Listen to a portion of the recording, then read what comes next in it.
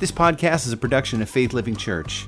If you like what you hear, join us for church sometime at our Plantsville, Connecticut location, Saturdays, 6 p.m., or Sundays, 9 and 11 a.m., or online anytime at faithlivingchurch.com. Pastor Ron has been talking about his series called Love Does. So, as you see there. And we're going to continue on with that theme, with that type of a message this morning. Before I do, I just wanted to kind of elaborate a little bit more. So, as I said, it's really great to be able to be speaking this morning and to give the message. So I'm very grateful to Pastor Ron and thankful that God has given me this opportunity. It is basically pretty much a bittersweet opportunity, though. And the reason I say that is that my family and I are actually going to be moving away this coming week. So this is kind of the last weekend that we'll be at Faith Living for a while. So that kind of makes it even more just special for me to be here and to be speaking with everyone this morning. But with that said, I wanted to kind of give you a little bit of kind of a background about me and my time here at Faith Living. So Faith Living Church, I've been here for 20 years and 6 months. I started here in April of 2001. And this church has been really a bedrock for me. So it's been a source of encouragement, of really being able to reach out and to be able to find those things that you're looking for to encourage you, to strengthen you in your walk. You know, everybody needs that, right? Yeah. And that's something that Faith Living has been for me over these last 20 years. So my wife, Madi, and I actually got married in this church. There's just a tremendous amount of things that God has done for us here. So just to tell you a little bit about how I got here. In my early 20s, so I'd grown up in church and gave my life to the Lord early on when I was about 7 years old. Had kind of a roller coaster type of a walk with the Lord, which unfortunately is not too unusual, but kind of drifted away from the Lord into my early mid-20s. And when I was about 25 years old, I rededicated my life to Christ. God had really kind of given me sort of open eyes to say, hey, you know, you need to make a choice. And that was something where, by His grace, I surrendered again to Him, gave my life back to Him, and then really decided to give all that I have for the Lord. I was going to another church. It was a great church, but at the time there weren't a lot of young adults there. And I was 25 years old and really needed some fellowship with some like-minded folks, and I was really struggling and just crying out to God that, Lord, I need some like young adult Christians that I can really relate to and such. And I was talking with a friend of mine that lived in Miami at the time, and she ended up later being my wife, which was pretty cool.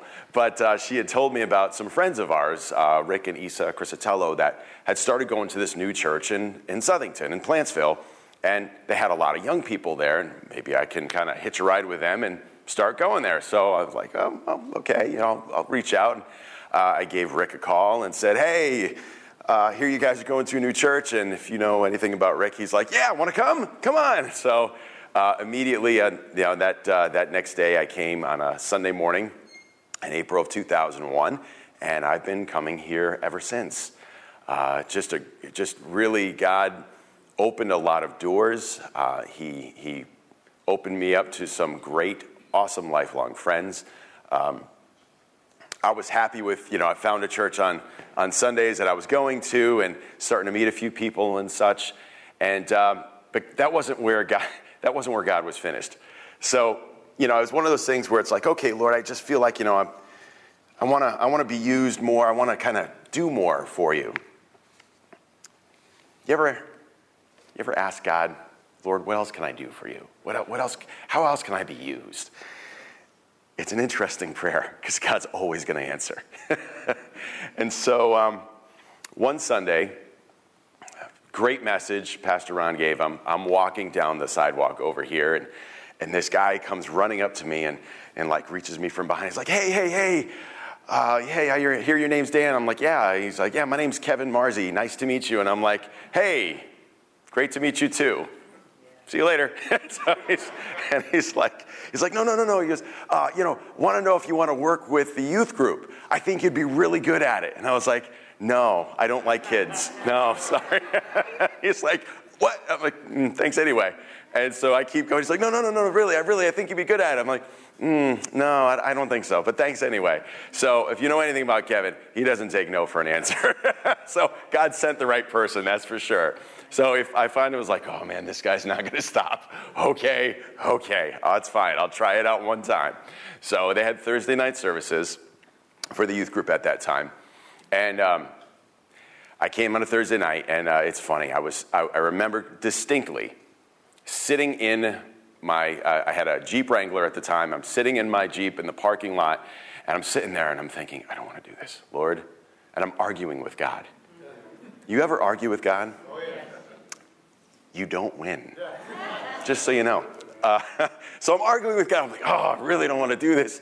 Why? I don't like being with kids. It's just, I do like kids now, just so you know, I do. I have two myself and not really love them a lot. So anyway, I'm like, okay, at that time, it just wasn't like fitting into what I thought was my plan.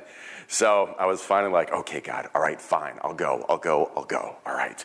So I go, get into the service, a great worship service first, and then the youth go out into the Blue House afterwards. So I go out into the Blue House, and I meet Pastor Joe Stablark for the first time. And, Kevin introduces me, and I say hi, and he's like, yeah, so what do you have to offer? And I'm like, I don't know. This guy asked me. I don't know. I'm just here.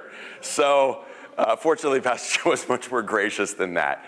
So I'm there, and there's a lot of teens right at that time, and I'm sitting there, and they had like kind of their own worship service. And I'm sitting in the back, and I'm thinking to myself, what am I doing here? and all of a sudden, they start doing the worship service, and I see teenagers praising God, like full out praising God, hands in the air, worshiping the Lord. And I'm like, I'm supposed to minister to them? Like, they're ministering to me. This is insane. But God in his grace used me, and I worked with the youth group for about 10 years. Saw some amazing things happen. But that was something that I am forever grateful for, the opportunity that God gave me by stepping out and just trusting that God was going to lead me. Even when I felt like I didn't want to go, he still was faithful in that. So what I wanted to talk about this morning and start off talking about, and I promise it's all kind of relevant and tying in, so don't think that I'm just going all over the place too much. But I wanted to start talking about a guy by the name of Joseph in the Bible. And he's probably not the Joseph you're thinking of. So he's not the husband of Mary, the stepfather of Jesus. Not the Joseph with the many-colored coat. That's the son of Jacob, second in command of Egypt. Not even Joseph of Arimathea, who you may know is the guy with the rich guy who had the tomb that Jesus borrowed for 3 days and resurrected in. This Joseph is very, very important as well, but we don't necessarily know him by that name. So we're going to start off by looking in Acts chapter 4, verse 32. And it says, all believers were united in heart and mind, and they felt that what they owned was not their own, so they shared everything they had. The apostles testified powerfully to the resurrection of the Lord Jesus, and God's great blessing was upon them all. There were no needy people among them, because those who owned land or houses would sell them and bring the money to the apostles to give to those in need. For instance, there was Joseph, one the apostles nicknamed Barnabas, which means son of encouragement. He was from the tribe of Levi and came from the island of Cyprus. So Barnabas, imagine that the apostles actually nickname you son of encouragement. That's got to be pretty cool. And so Barnabas, we see a little bit about him in the early church, and even in the missionary journeys with Paul, that he early on was a part of that. But we do get a good insight into kind of his character and what he did and why God was using him. So what we're going to talk about this morning is how love does encourage. Because we all can use encouragement now and then, right? You ever found yourself in a situation that felt hopeless? Maybe something where you felt it couldn't possibly get better, or you had no idea how you were going to make it. Maybe it's a loss of a job, or how to handle a failing marriage, or maybe it's an injury or an illness, but something where you just can't see how this is going to get better. You can't see any way out of this situation. Maybe it's something that you're just feeling down and discouraged, hopeless. Maybe you're in that situation now. I'd venture to say that all of us have been there, at least at one point or another, right? Now, when in those situations, have you ever had it where someone just said just the right word at just the right time? Or they may have given you a scripture that just met you where you're at. Or maybe you were in need and someone gave you just the right amount to make that payment that you needed. Ever get encouraged in that way? Where it was just what you needed, just at the right time. That's what God wants, is he wants us to be encouraged. He wants us to be there for each other and to be used by him. So let's take a look and see, what does encouragement itself mean? Well, the dictionary defines encouragement as to make someone more determined, more hopeful or confident, or to make something more appealing, more likely to happen, or to make someone more likely to do something, or to inspire with courage and spirit and hope, and to fill with courage or strength of purpose. That is something that we all need. So, I want to let you know this morning that love does encourage. So now let's go back and take a look a little bit more about our friend Barnabas here, shall we? Acts 11, verse 22 says, "Then news of these things came to the ears in the church of Jerusalem." Let me stop for a moment. What they're talking about here is, so you had the early church in Jerusalem, and they were facing some persecution. They were starting to spread out, and you had some believers that went up to Antioch and started preaching the gospel there. And so that's what the news that they were hearing. And so it says that the news of these things came to the ears of the church of Jerusalem, and they sent out Barnabas to go as far as to Antioch. When he came, he had seen the grace of God, and he was glad and encouraged them all that with purpose of heart they should continue with the Lord. For he was a good man, full of the Holy Spirit, and a great many people were added to the Lord. So first off, we see, they see for like the first time something else. The gospel's going somewhere else. It's something stirring. We need to make sure that we know what's up and what's going on. We need to send somebody who's, we can trust. Who can we trust? You know what? Son of encouragement.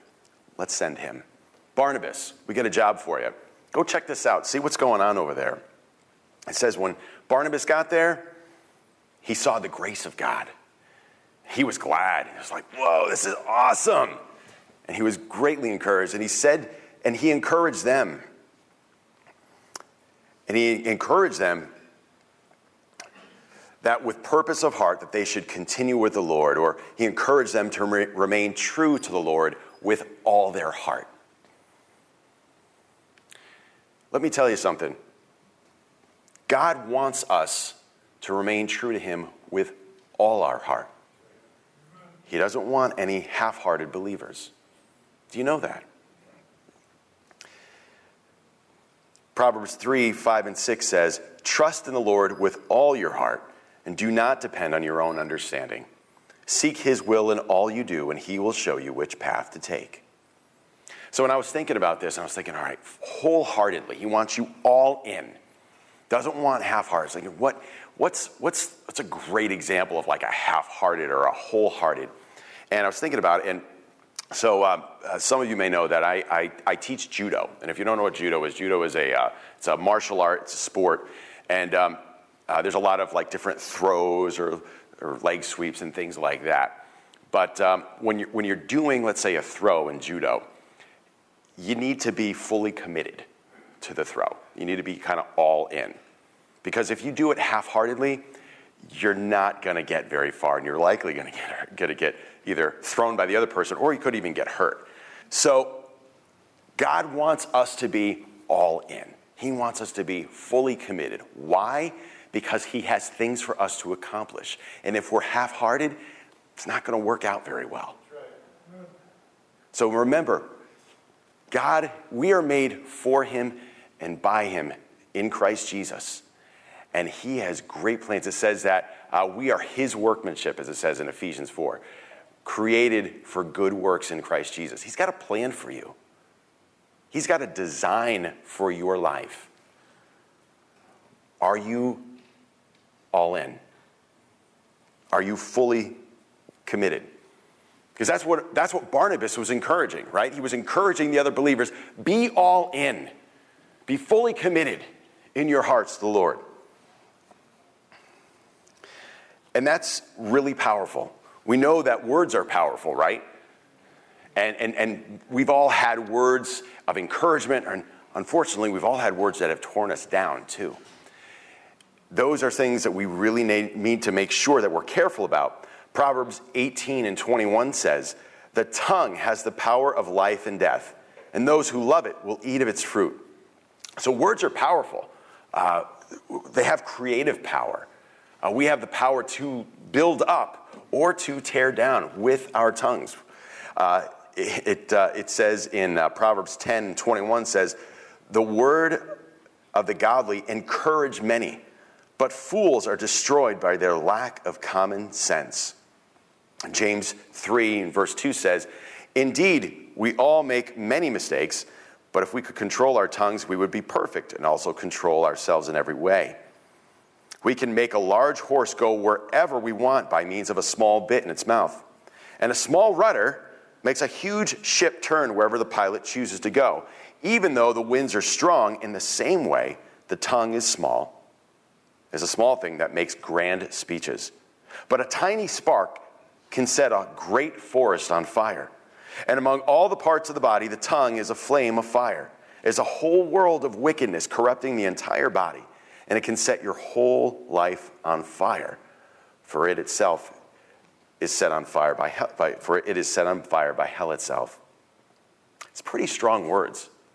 It's one thing about James is he doesn't pull any punches. He's pretty clear and direct. And that's really, really powerful, and it's really important with how we use our tongue. Because we can use it to build up, or we can use it to tear down. Sometimes we need to just hold our tongues and not say the first thing that comes to mind, right? So you guys know what this is? It's a tongue depressor, exactly. Sometimes we just need to depress that tongue and just stop and just don't say what you think that you should say that may not be encouraging or building up. One of the verses I learned early on here at Faith Living was Ephesians 4:29, where it says, don't use foul or abusive language. Let everything you say be good and helpful, so that your words will be encouragement to those who hear them.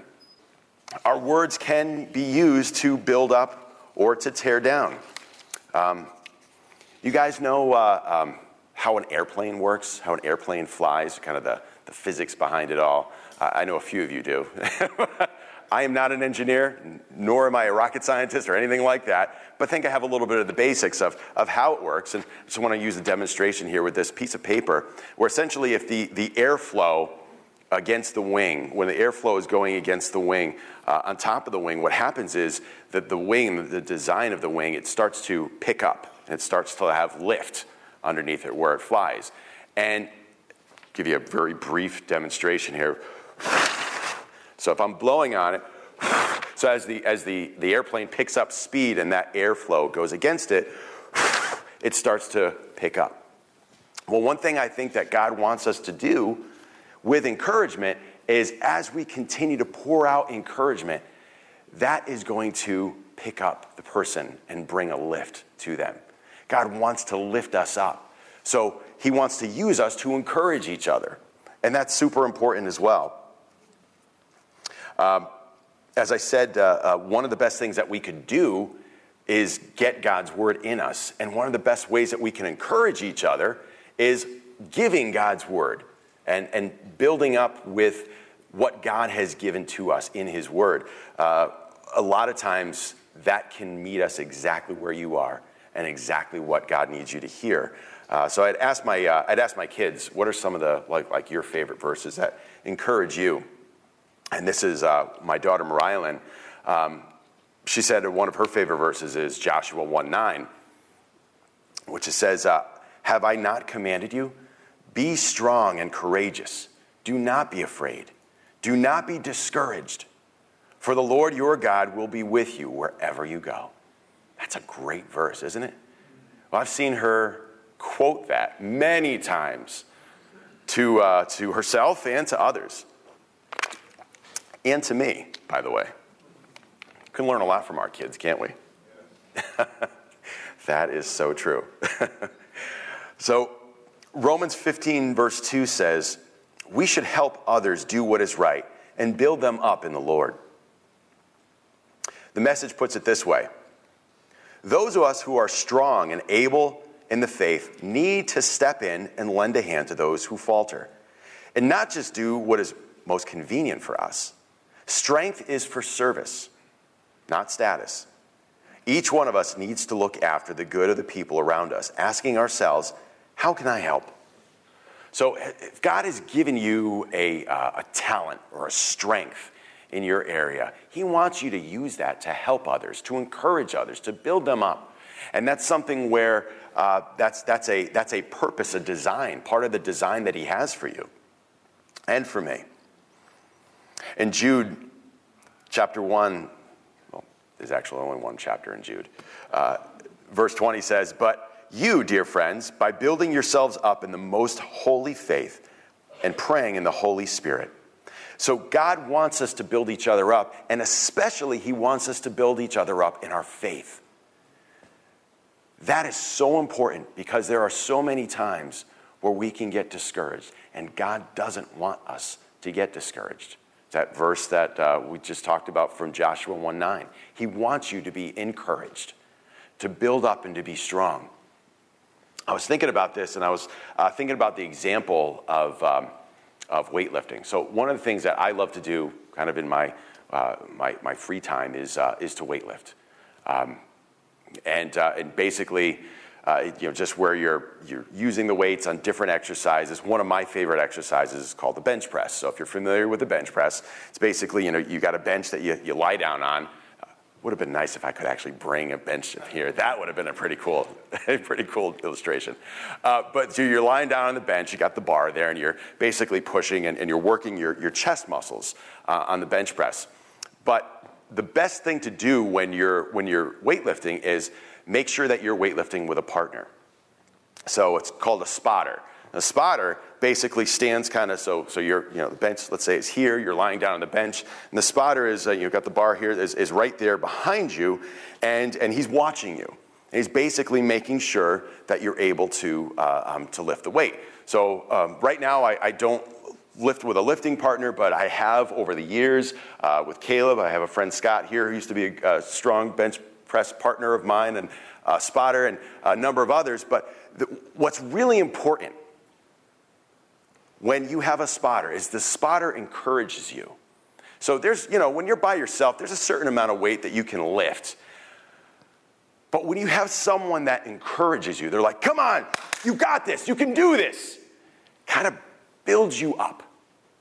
It builds you up and it gives you that little extra oomph just to get that much more, maybe that one extra repetition, because they're encouraging you and you're finding strength that you didn't have before. Now, there's another reason for the spotter, and the spotter is there where, let's say I'm going for one last rep and I can't quite get it, and instead of it coming down and crushing me, the spotter's right there just to put a little extra strength. Just to, not much, they don't need much, but just a little bit more to lift it up, to help me get that up. That's what God wants for us. He wants us to be spiritual spotters for each other, to encourage each other. You got this. You can do this. Don't give up. Don't stop. Keep going. I'm with you. You got this.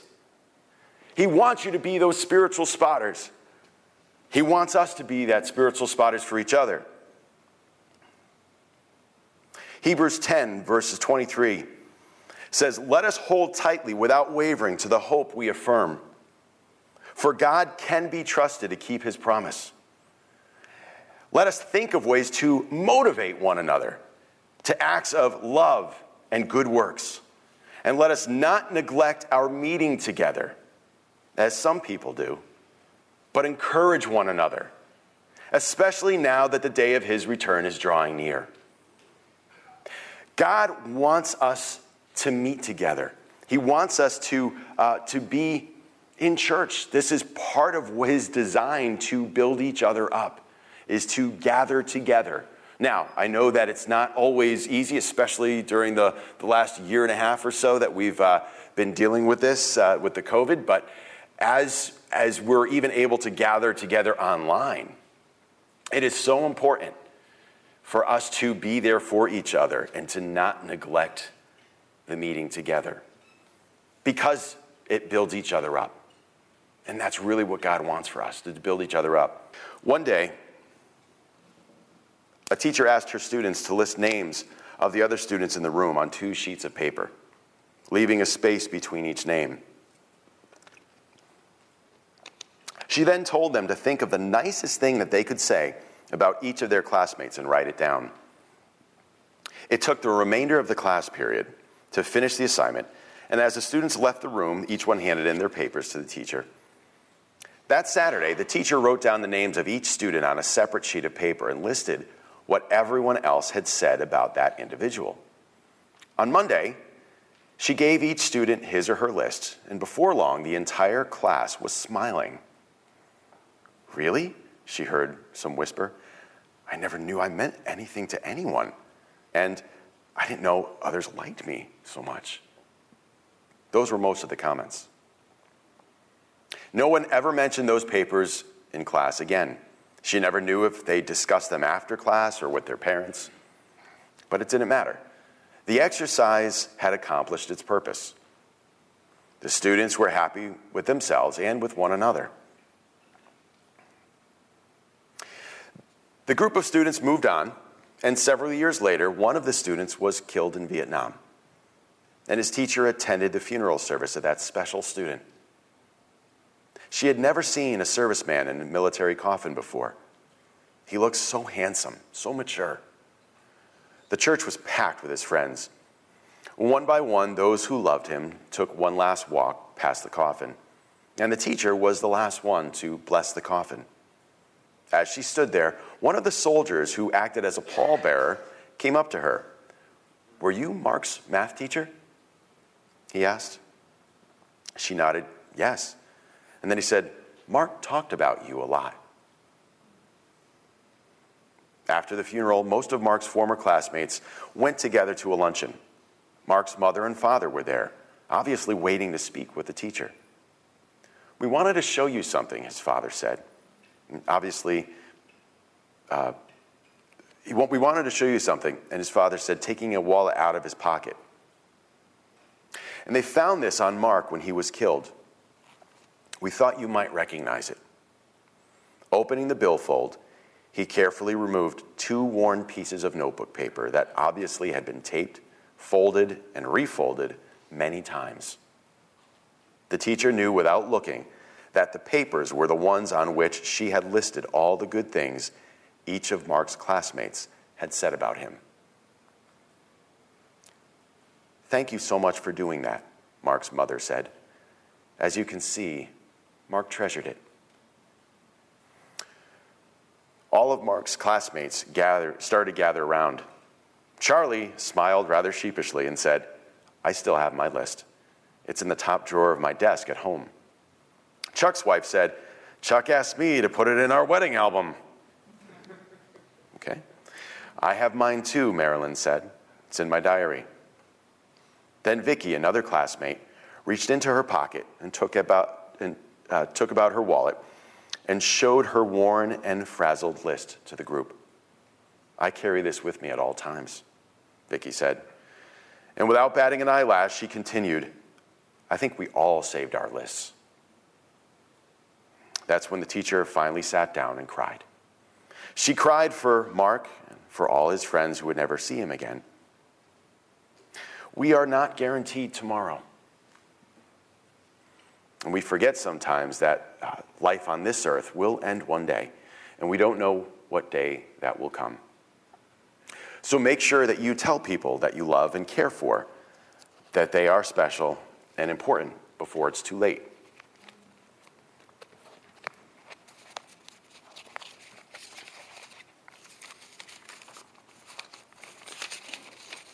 I was telling you that when I was working with the youth group some years ago, Pastor Joe would have us kind of like as a small group. And we did that very same thing that the teacher did, where we learned or we wrote something down about each person. I still have my list.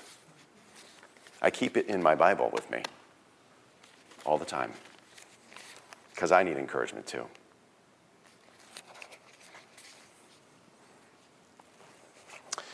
Sometimes we may not have someone to give us encouragement. And sometimes we need to encourage ourselves. And that's really important also. Let's take a look at an example of that in 1 Samuel chapter 30. And this is a story about David. And at this time, let me give you a little bit of context to what's going on here. So, as you know, David was, before he was king, after he defeated Goliath, he was serving under Saul. Saul was the first king of Israel, and David was just this awesome general and warrior. And God had anointed Saul to be king, but Saul had strayed away from God, from following the Lord. So God anointed David to be the next king. And Saul was really jealous of David. So he tried to kill him a few times. And David was on the run from Saul. Saul was chasing him down, trying to kill him because he felt threatened by David.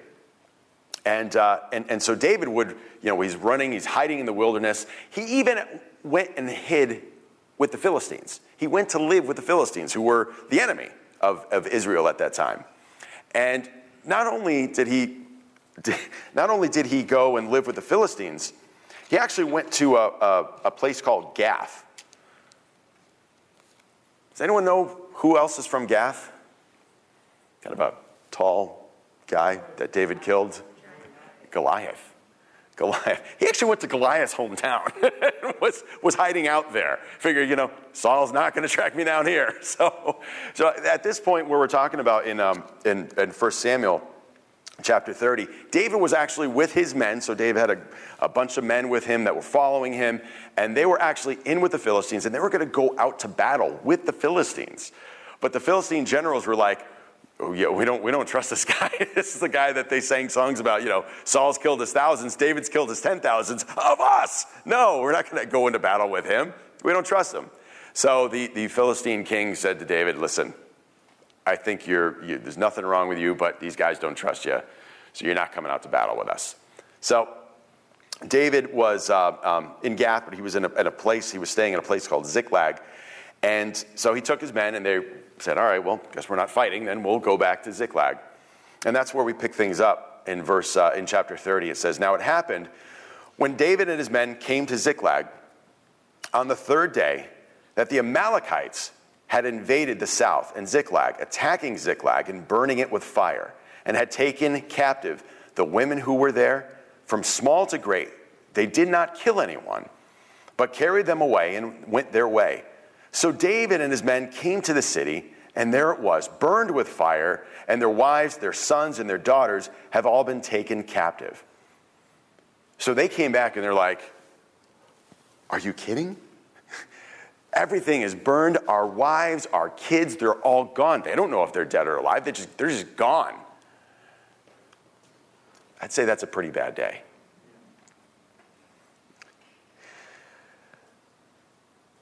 Then David and the people who were with him lifted up their voices and wept until they had no more power to weep. And David's two wives, Ahinoam the Jezreelitess and Abigail the widow of Nabal the Carmelite, had been taken captive. Now David was greatly distressed, for his people spoke of stoning him, because the soul of all the people was grieved, every man for his sons and his daughters. But David strengthened himself in the Lord. Not only did David have a bad day, David was having a really, really bad day. You ever have those where it just seems like everything is going against you? So just, the work situation or the family situation or circumstances going on, just not going your way. Even the people, the friends that are close with you are turning on you. Making David think that he was all alone. You see, that's what the enemy wants us to think, is that you have nobody, that you have nothing on your side. He wants you to think that you're alone. That's not true. You're not alone. And that's where David encouraged himself in the Lord. He put his focus on God, and he encouraged himself in the Lord.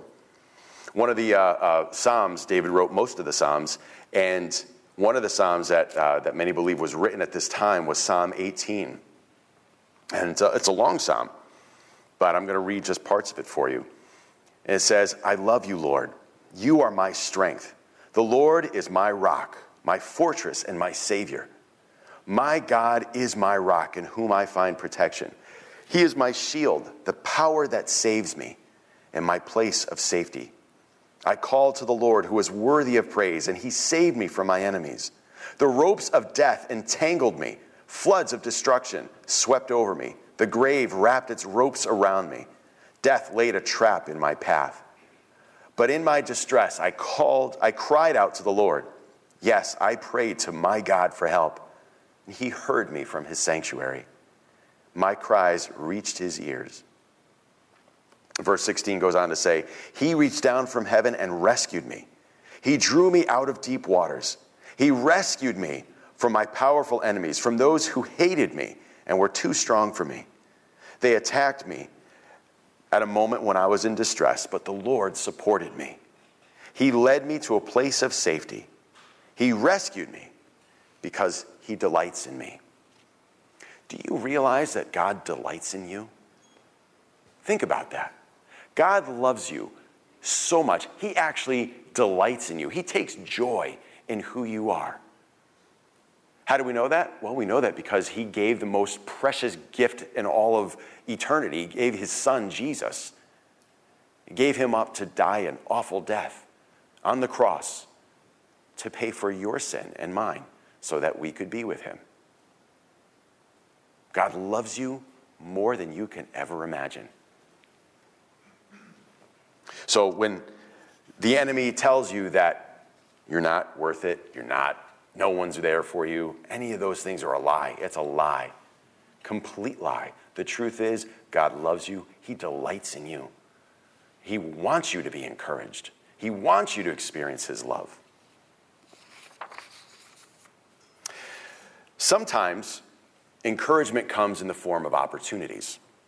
Someone believes in us enough, and they want to encourage us by giving us an opportunity. In John chapter 6, it says, and after these things, Jesus went over the Sea of Galilee, which is the Sea of Tiberias. And then a great multitude followed him, because they saw his signs which he performed on those who were diseased. And Jesus went up on a mountain, and there he sat with his disciples. Now the Passover, the feast of the Jews, was near. And Jesus lifted up his eyes, and seeing a great multitude coming toward him, he said to Philip, "Where shall we buy bread that these may eat?" But he said this to test him, for he himself knew what he would do. So Jesus is giving Philip an opportunity here. And he's like, but if you listen to it, he's like, "Philip, where are we going to get enough bread to feed everybody here?" Philip, I picture, is probably one of these like practical guys. You know, he's kind of a number cruncher. He's like, no way. If we had like a month's wages, not everyone's going to get a morsel of bread. So he's like, okay. Then one of his disciples, Andrew, Simon Peter's brother, said to him, you got to love Andrew. It's so cool. He said to him, "There's a lad here who has 5 barley loaves and 2 small fish. But what's that among so many?" Put yourself in this situation. Think about it. You have 20,000 people here, and you're going to bring a kid to Jesus who has 5 loaves and 2 fish, and you're like, why would you even do that? Why would you even offer that? That's crazy. Unless Andrew had faith that Jesus could do something with it. He had no idea what, but maybe Andrew had enough faith to believe that something, maybe Jesus can do something with it. You ever have that? What you have may not seem like a lot, but it's something. You ever give it to God and say, "Lord, I don't know, can you do something with it?" That's what Jesus is looking for. Because that's where you're on the verge of a miracle. That's where you get to witness a miracle. And that's what Jesus did. Then Jesus said, "Make the people sit down." Now there was much grass in the place, so the men sat down, in number about 5,000. And Jesus took the loaves, and when he had given thanks, he distributed them to the disciples. And the disciples to those sitting down, and likewise the fish, as much as they wanted. When they were filled, he said to his disciples, "Gather up the fragments that remain, so that nothing is lost." And therefore they gathered them up and filled 12 baskets with the fragments of the 5 barley loaves, which were left over by those who had eaten. And now in one of the commentaries, it was saying that not only they weren't like the little like crumbs or morsels these were like pieces of bread. You know, when you go out to you go out to a restaurant and you give you bread, you got the little chunks of bread. These were pieces of bread that they gathered up. And what I found interesting is when Jesus said, "Gather up all the fragments that remain, so that nothing is left." Another translation said, "so that nothing is wasted." You know, there are times in our lives where we have broken fragments, shattered. And God doesn't want those to be wasted. See, when God does a miracle, he'll take any broken pieces, but he wants to take the broken pieces of your life and mine, and he wants to show you how great he is. He wants to encourage you that he can do something with those broken pieces. He doesn't want anything to be left behind, but he wants to use it all. So I want to encourage you to give those broken pieces to God.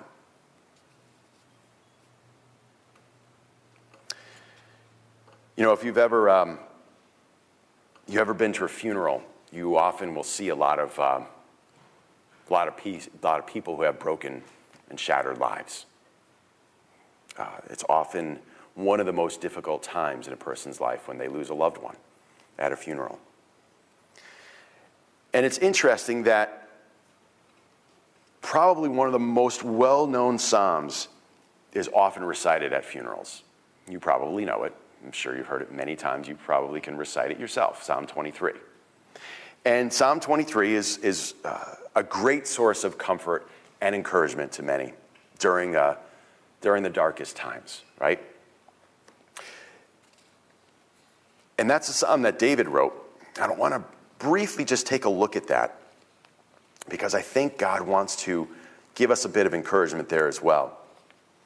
In Psalm 23, and we'll kind of go through this briefly here, it says, "The Lord is my shepherd. I have all that I need. He lets me rest in green meadows. He leads me beside peaceful streams. He renews my strength. He guides me along the right paths, bringing honor to his name. Even when I walk through the darkest valley, I will not be afraid, for you are close beside me. Your rod and your staff protect me and comfort me. You prepare a feast for me in the presence of my enemies. You honor me by anointing my head with oil. My cup overflows with blessings. Surely your goodness and unfailing love will pursue me all the days of my life, and I will live in the house of the Lord forever." Now, we could do a whole series of messages on Psalm 23 alone, but there's just a few things that I want to point out to you now this morning. David's talking a lot about here about how he's being taken care of, how his needs are met, and how he's being provided for, protected. But that's not actually the focus of the psalm. You know, it's neat. I mentioned I'd asked my kids what their favorite verses were of encouragement. My son Nathaniel said Psalm 23, verses 2 and 3, where it says, it talks about how he leading beside still waters or by peaceful streams, and how it renews or refreshes our soul. Boy, we need those times of refreshment, right? We need those times of building up. You got it, brother. Where those are, where we're encouraged and you're refreshed and you're built up. And as I said, this is something where it's talking about David being refreshed and built up. But that's not actually the focus. The focus here is on God. Even when we're talking in verse 4 where he says, going through the darkest valley, and many know the translation as being the valley of the shadow of death, right? And why is it that David can go through the valley of the shadow of death with no fear? Well, he says, because God is there. He says, because you are with me. You're close beside me. That's what makes the difference. He's not afraid because the Lord is with him. It's God's presence that's encouraging him, keeping him from fear, even when surrounded by death. So ultimately, it really is God himself that is the source of our encouragement. God does encourage us. He himself is the one. To get a better handle on this, we really need to understand more about the character of God. Because when we know more about how someone is, we tend to trust them more, right? So we tend to trust what they say more, and what their words carry more weight when we trust who they are. So to do that, we need to look a little bit more at the character of God. And one of the very first places that God gives us a view of his character is in Exodus 34. And this is where Moses is on the mountain getting the 10 Commandments, and he's asking God to pass by him. He's asking God to show him his glory. And God says and gives a little bit of a description of himself to Moses here and to us, giving us an understanding, a better understanding of who he is. And it says here, Yahweh, the Lord, this is God speaking, the God of compassion and mercy. I am slow to anger. You ever been thankful that God is slow to anger? Almost daily, I thank God that he's slow to anger. Let me tell you. I am slow to anger and filled with unfailing love and faithfulness. I lavish unfailing love to 1,000 generations. I forgive iniquity, rebellion, and sin. But I do not excuse the guilty. I lay the sins of the parents on their children and grandchildren. The entire family is affected, even children to the 3rd and 4th generations. So for the first time, we're seeing a bit more about the character of God, who the great I am, who this is, what he's like. We see that as he's talking about that he's a God of compassion and mercy. And the word there really is talking about how he's full of grace. it talks actually, the word talks about one who hears the cry of a tormented debtor. So basically, he hears our cry. He hears us when we're in debt, we're broken, we're shackled or enslaved. And he hears our cry, and he has compassion. He's full of grace for us. And that mercy, you're not getting that bad thing that we deserve, right? Well, and when he's talking about the sins of the parents upon their children and grandchildren to the third and fourth generation, it's talking about the generational curses that are passed down. But I want you to notice where he says his unfailing love. He lavishes his unfailing love on us, or pours it out in abundance, overflowing to 1,000 generations.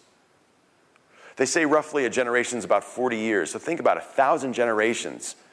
We haven't even hit 1,000 generations yet. And he lavishes his love on us for over 1,000 generations. That unfailing love. So overwhelming is his love. So great. He gives us every reason possible to trust his word. When he's trying to encourage us, when he's trying to tell you, you can do this, you can make it, trust me. He's given you every reason to believe him in his word. When he tells you, I've taken your sin, I've paid for it, he's done whatever it takes. Because what it took was his son on a cross, pouring out his blood to pay for your sin and mine. And that's how far God went. But the thing about encouragement and the thing about faith, or the thing about the sacrifice Jesus made, is you have to believe it. Because you can have all the encouragement of the world, but if you don't believe it, it's not going to do you any good. So when Jesus died on that cross, he literally took the penalty of sin, or the wrath of God, for you and for me. And all he requires you to do is, he requires you to believe it. You've got to put your trust, your faith in him and what he's done for you. You see, because you need to receive that gift. Otherwise, it doesn't do you any good. Otherwise, you're essentially saying, no, thanks, Jesus, but that's not for me. Just like when you're given words of encouragement and you're like, nah, I don't believe that. Thanks anyway. Appreciate you saying something nice, but it's not going to do you any good unless you receive it. You see, God wants you to know that he is not against you. He is for you, and that he loves you more than you can possibly imagine. Romans 5 verses 8 through 11 says, but God demonstrates his own love for us in this: while we were still sinners, Christ died for us. Since we have now been justified by his blood, how much more shall we be saved from God's wrath through him? For if while we were God's enemies, we were reconciled to him through the death of his son, how much more, having been reconciled, shall we be saved through his life? Not only is this so, but we also boast in God through our Lord Jesus Christ, through whom we now have received reconciliation. That's what Jesus did. That's what God did for each one of us, is he sent his son to pay that penalty on the cross so that you can be set free.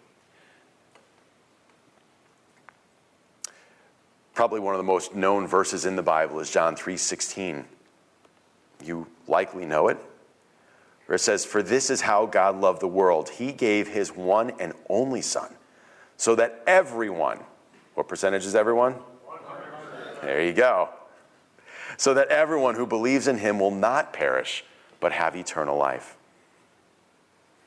You know, an old saint taught me this once, where she said to take your name and put it in place there. Where it says, for this is how God loved, and you put your name in there.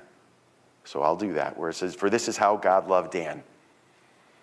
He gave his one and only son so that Dan believes in him, that Dan will not perish, but Dan will have eternal life. Put your own name in there. Personalize it, because that's what he is. He's a personal God. And he wants you to put your name right there.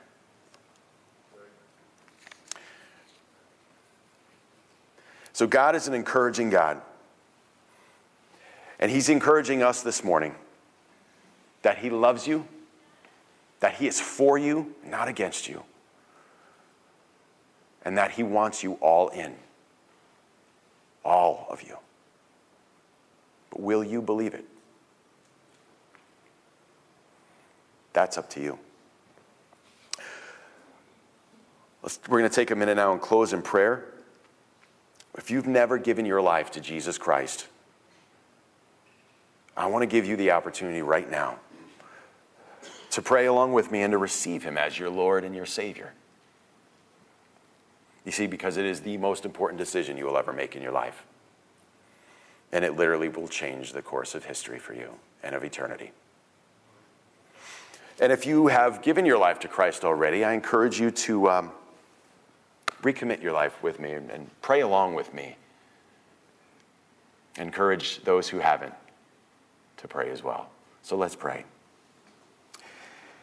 Heavenly Father, I agree with you that I am a sinner and that I've broken your laws, and there's nothing I can do to save myself. And I believe Jesus took the punishment for me. He took the punishment for my sin when he died on the cross in my place to pay for my sins, past, present, and future. And that after he rose again, defeated death, and reigns over all forever. I receive you, Jesus, as my Savior, as my Lord, and as my King. Thank you for giving me new life in you. In Jesus' name, amen.